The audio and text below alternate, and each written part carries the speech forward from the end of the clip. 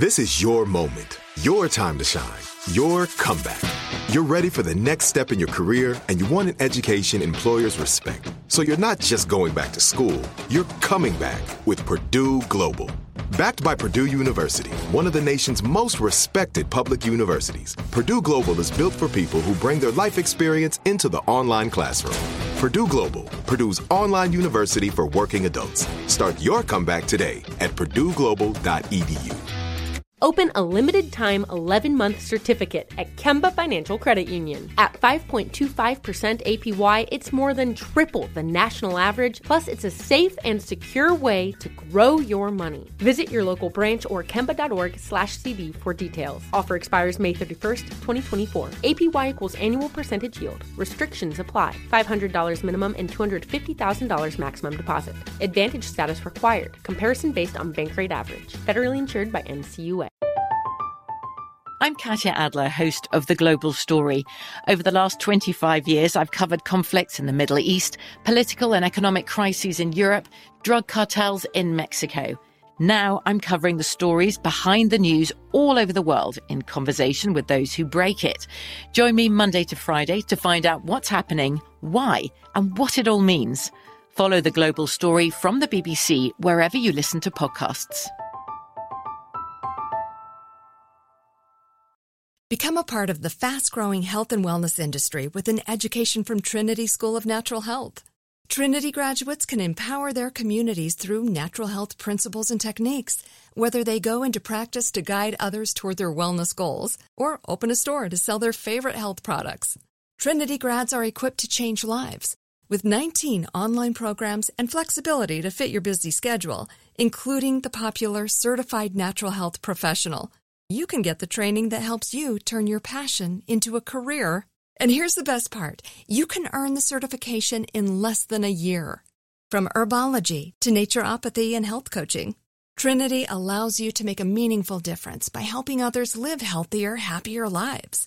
Don't wait any longer to pursue your passion for natural health. Enroll today at trinityschool.org. That's trinityschool.org. Hey, everybody. This is Steve.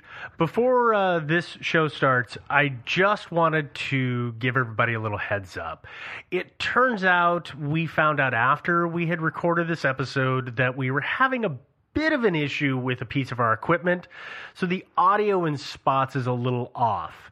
Did the best we could to fix it, but it's not perfect, so at times might be a little rough. Bear with us through this. We figured out what it is. We fixed it for future episodes. But with that having been said, on with the show. Thinking sideways. What am I even looking for? Illogical. The information is not complete. It's a mystery. Short stories of things we simply don't know the answers to.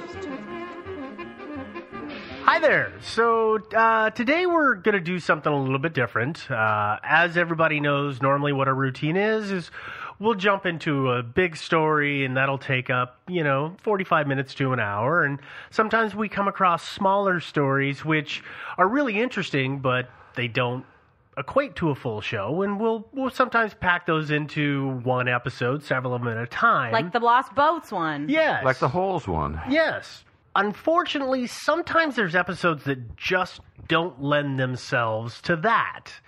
And we've all three of us have come across stories where we wanted to do that, but we couldn't find a way to tie it into other stuff. Yep. We'd like to have an overarching theme for those shows. Yeah, and we decided that, what the heck, we're not going to leave those stories behind. So occasionally we're going to do a short. A bonus episode. A bonus episode, yeah. And that's what this is going to be, is a little bonus episode. And this is going to be, they're going to be random. We're not going to try and do this on a regular basis, but occasionally when we come across these, we'll put them out for you. And they'll be steeply discounted because they're so much shorter. So you'll see them on your internet bill. They won't cost very much at all. They will be 10% of the normal free price of all episodes. Yeah. Yes, that's perfect. So with that, let's go ahead and go into this short story. So this whole story, I'm going to start out and just preface this by saying it sounds like it should be out of a movie. It really does sound like a bad movie script right here. We did this like 2 weeks ago, didn't we? We talked about a bad movie script. Yeah. Yeah, well, in this case, it could have been a good movie. I've seen good movies that were based on this kind of heist. Yeah, kind of thing. there are some. But here is what happens. We're going to talk about, briefly here, the Isabella art theft. On the morning of March 18th, 1990, in Boston... And by morning, you mean wee hours, correct? Yes, the wee hours of the morning. Yeah. 1:20-something, 1:24 in the morning is about when this whole thing starts. Two men wearing police uniforms walked up to the side entrance of the Isabella Art Museum, and they pressed the buzzer to get in, and when the guard, hit the intercom, they said, "Police, let us in. We heard about a disturbance in the courtyard." Okay, well, he let them in right there, sight unseen. And so I was thinking about that. So they didn't have a security camera. He couldn't actually see. Oh, yeah, maybe. Well, if they did, these guys were dressed up in police uniforms, so they looked like cops. Yeah. And I don't imagine that they were high-quality videos. This is 1990, so the camera probably wasn't that great. Yeah. So, but the guard inside could at least see that they appeared to be cops. Yes. Yeah. Now, in the museum, there were two security guards. One of them was working at the main desk, and the other one was somewhere else in the museum, presumably doing his rounds, whatever his job was at the moment. When these guys get in, they go to the main security desk, and one of them says to the security guard on duty, "You look familiar, and I think we have a warrant for your arrest." And they somehow convince this guy to step out from behind his desk, where he has access to the only police-wired alarm, at which point they put him against a wall and they handcuff him. The other security guard, a couple minutes later, shows up, and they put him in cuffs. And one of these guards says, "Well, why are you arresting me?" And this is where the ball drops. One of the two men says, the guys dressed up as cops, says, "You're not being arrested. This is a robbery." You idiot. Yeah. Don't give us any trouble and we won't hurt you. And at that point, what they do is they take these guards down to the basement. They duct tape them to some pipes. They duct tape their mouths shut. They put a duct tape all over their heads and left breathing holes for their noses, and that was it. That's so mean. They tore out all their hair on the way out and taking that stuff off, no doubt. When the duct tape got torn off? Oh, wow. I don't even want to think about that. Yeah, ouchie. So the guards are completely disabled at this point. So the thieves have pretty much all the time in the world. They've got the run of the joint. Great. You're absolutely right. They go upstairs to the Dutch room, which is named such because it's full of paintings by Dutch painters. And they immediately go up to a Rembrandt painting, at which point an alarm actually goes off. Now, this alarm evidently was only inside of the museum because all they had to do was smash it. Sure. And it went off. Yeah, and nobody is alerted. Okay. Cool. Not the most high-tech system they had. No. At this point, these guys basically have the run of this whole museum for the reports are 81 minutes, an hour and 20-some odd minutes. They're in there doing whatever they want to do. Well, they weren't exactly that smart about what they did, because the first thing they did was go up to a Rembrandt painting. Right. And this is Rembrandt's self-portrait from 1629. And they yank the painting off the wall, and then they can't figure out how to get it out of the frame. Well, because it's wood. Because it's wood, yeah. Rembrandt painted that on wood, not on canvas. That's why you don't want to even try to get out of the frame. I mean, they should have thought about that. Something like that. You don't want to try to mess with it in any way at all, because those things are very delicate and old. And I these agree guys are with idiots. that. And I have a serious issue with this whole thing that I'll talk about later that goes along that. But basically what these guys do is from that point forward, they throw that painting on the floor because they realize they can't get it. Sure. And then they start going through the museum. And they start, I kid you not, cutting canvases out of their frames. So they can roll them up. So they can roll them Which up. I'm sure is really good for the painting. Which is terrible, because whenever that gets remounted, you have now just lost so much of the painting. It's going to crack, you know. It's going to crack, and the viewing area is gone. Because if you think about it, if a painting is on a frame, let's just say it's a 1x1 that is the frame, well, now you've got an inch of it rolled across the side and an inch across the back to staple it in place, plus whatever the actual frame may cover, the exterior frame. Yeah. You've just lost inches You've lost of real a estate. beautiful, beautiful piece of work. Yes, you've lost all that real estate. Oh, you don't just like tape those things up? No. You don't stick a tack in each corner? Yeah. It's not a movie poster. Oh. Yeah, that's not how it works. So like I said, they were focusing on a lot of canvas works at this point, and they started running through the place. They stole a total of 13 pieces of art. Okay. These are things that are ranging from, there's Rembrandt, Vermeer, Manet, and Degas. There was sketches that were done by him. Evidently there was 5 sketches by him that they took. Those are like really valuable. Well, the value on that kind of stuff is a little weird because they're sketches. And it's literally, he was sketching the painting ahead of time. So you can see images of them and you can see the variances as he was kind of figuring it out. But there is a lot of value in watching someone like that work. Yeah. The other things they took is there was an artifact that was from the Shang Dynasty and a finial that belonged on a Napoleonic flag. Sure. It's just kind of haphazard what they took. Mm-hmm. It would have been nice if they'd, because these guys were probably just criminals, and it would have been nice if they'd gotten somebody who knew what he was doing.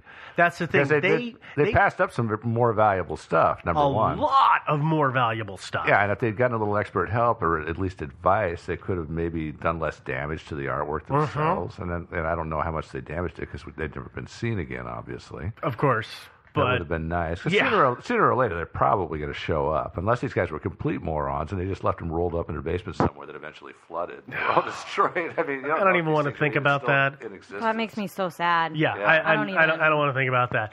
Yeah. The total theft, the value of that total theft, and I believe this is today's number, or today's dollars, is $500 million. So it is the largest private theft or largest robbery of private property recorded. Now, the gallery itself, what they've done is to kind of pay homage to it and waiting for those pieces to come back.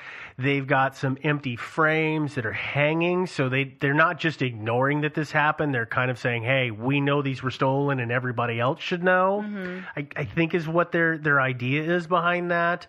But yeah, it's really, really weird.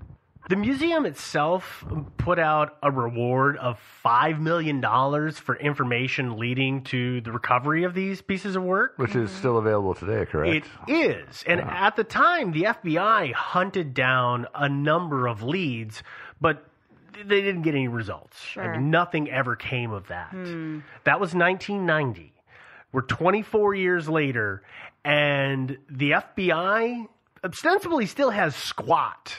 Wow. They say that they have suspects, and they use the phrase significant suspects, but they won't say who they are. There's talk, according to some of the theories that I've seen, that say that the art was moved from Boston to Connecticut and Philadelphia, and this is from the FBI. This is what they think happened, but then they don't know where it went from there. Sure. And they don't know anything after that. They say that they have some DNA, and that DNA is, remember I said they duct tape the guards? They say they have DNA off the duct tape, but they don't say anything else. In other words, they said, oh, we have something, but we're not going to tell you what it is. The thing about it is if they were wearing gloves when they duct taped the guards. If they were. But if they weren't wearing gloves, then wouldn't their fingerprints be all over that duct tape? Well, that depends. I mean, if I touch a piece of duct tape and I pull my finger away and then the duct tape doesn't get stuck to something else, yes, I should leave a fingerprint. But if I leave my fingerprint and then that duct tape gets rolled around a guard's head and mashed into the other side of another piece of duct tape, I imagine that it's going to be unusable. Yeah, I mean, it's conceivable that they did that. I mean, so if I'm holding just the end of it, and then I wrap it around his head and bring it back over the top of the piece that I was holding and slap it down. That's going to destroy my fingerprints. Yeah. Were these guys bright enough to be that careful? I have no idea. You'd think you'd think they would have had gloves on. Well, the other thing that we, it's not like, oh, we have the fingerprints, therefore we obviously know who it was, because there's not actually a record. If I committed a crime and they had my fingerprints, they still wouldn't be able to find me because my fingerprints don't exist in a database. Right. So, you have to, there's so many things. Their DNA would have to be in a database somewhere. Their fingerprints would have to be in a database somewhere. But these guys, the suspects that they have in this crime were all well-known criminals who had been arrested in the past, correct? Well, and we're about to get there. Yeah. And that's not exactly right. And that's the hard part about this. Is there's kind of two theories that I can find of potential of where the art might have gone, but we're not sure. There is one that it says that this was, if not run by the mob organized. And so mobsters were doing it. And yeah, that's right. It's the freaking mob. Again. Yes, it's the mob again. There is a guy whose name is Robert Guarente. That's how I would say that. He died in 2004. But he's been linked as kind of the central figure in the investigation for this. And he was known to be an organized crime, and he seems to be connected to just about every other mobster that gets linked to this story. But, of course, he died, so they can't question him. They can't do anything to him. But his widow says that she remembers him giving at least one painting to somebody back in 2003. And in 2003, there was some mention that maybe they had surfaced.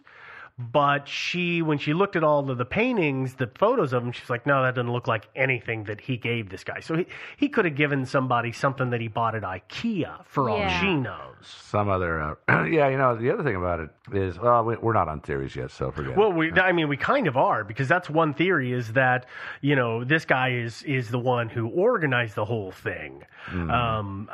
There's another theory, another lead that you'll find out there that says that the paintings were sent overseas, and so they went from here to Italy to France, and this was all orchestrated by kind of a shady art dealer in New York for some figure of $25 million. But none of that has ever been substantiated because, of course, we haven't found any of them. So they're gone. And that really is, this is not a normal story. That is the theories, is that this guy did it and he gave it to the mob and the mob sold them underground somewhere, or somebody shipped them overseas and they're in both cases, they're in somebody's private collection hanging in their living room or their office space or something. It could have been actually commissioned by some mobster back from the old country who's got a huge villa on the Mediterranean. It's like, and I want some art. And so he commissioned these guys to go nab some of these particular works of art. But it doesn't sound like they knew what they were after. Again, it was haphazard what they grabbed, random stuff. But that's where the story ends. And personally, this is one of those stories that really, really makes me mad. Not because I don't have good theories for it, but because it makes me mad when people steal old art, because old art is fantastic.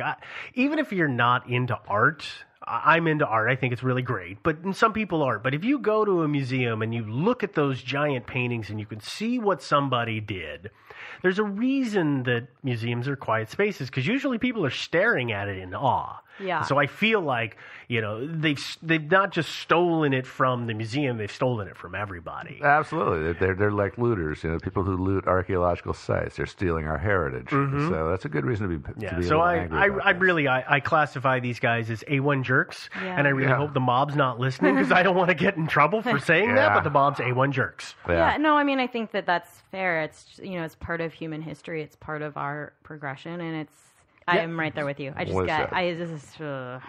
So I think is that our leading theory? This was committed by a couple of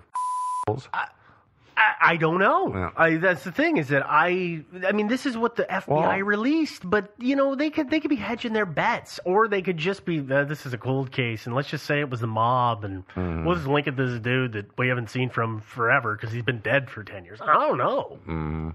No idea. Yeah, and apparently every year they have a press conference on the anniversary of it, and they reiterate that there's a $5 million reward, and every year they do this. And so far, you'd think somebody would have come forward. Somebody's cleaning lady or somebody, You'd like, think. Yeah. That's what leads me to think that they actually succeeded. I mean, some people think they were stashed away somewhere. I think they might actually have succeeded in getting them overseas into the hands of some private collector who has them hanging in his mansion now. So this guy is not incentivized by $5 million. No, he paid more than that. Yeah, if they were squirreled away somewhere in a storage unit or somebody's basement, then obviously they probably would have surfaced and because the statute of limitations on the crime has expired. It has. So if you come forward with those paintings, they can't prosecute you for it. Nope. You can just hand them over and get $5 million. Walk away scot-free. Absolutely. Yeah. And so that's why I suspect that they're not in the U.S. anymore. Or if they're in the U.S., they're in the hands of a private collector. Quite likely. That's what I would guess. Well, I wanna before I forget, send out a big thank you to Mike who sent this story to us. I really got into it, and it obviously I liked it enough that it's our first mini episode. Yeah. If you want to hear more from us, you can always find episodes on our website. That website is thinkingsidewayspodcast.com. Of course, links for the story will also be on the website, so the things that we use for our research. Most folks are using iTunes to download the shows and subscribe, so if you're there, please take the time to subscribe and leave us a comment and a rating. We really like that. We are, of course, on other places such as Stitcher and TuneIn, and you can always find us on Facebook. We've got the Facebook page and the Facebook group, and we are on Twitter, Thinking Sideways. Take the G off of it. We changed that up, so it's a little awesomer. Yeah. And, of course, if you've got thoughts on this story, any stories, or you just want to chat and share some ideas with us, feel free to send us an email. The email address is thinkingsidewayspodcast@gmail.com. And also, if you have the paintings or you know where they're at, I'll give you $1 million for those paintings. Okay? $1 million. That sounds good to me. And with that, we're gonna shut this one down. So thanks a lot, ladies and gentlemen. We'll talk to you soon. Ta-ta. Bye, guys.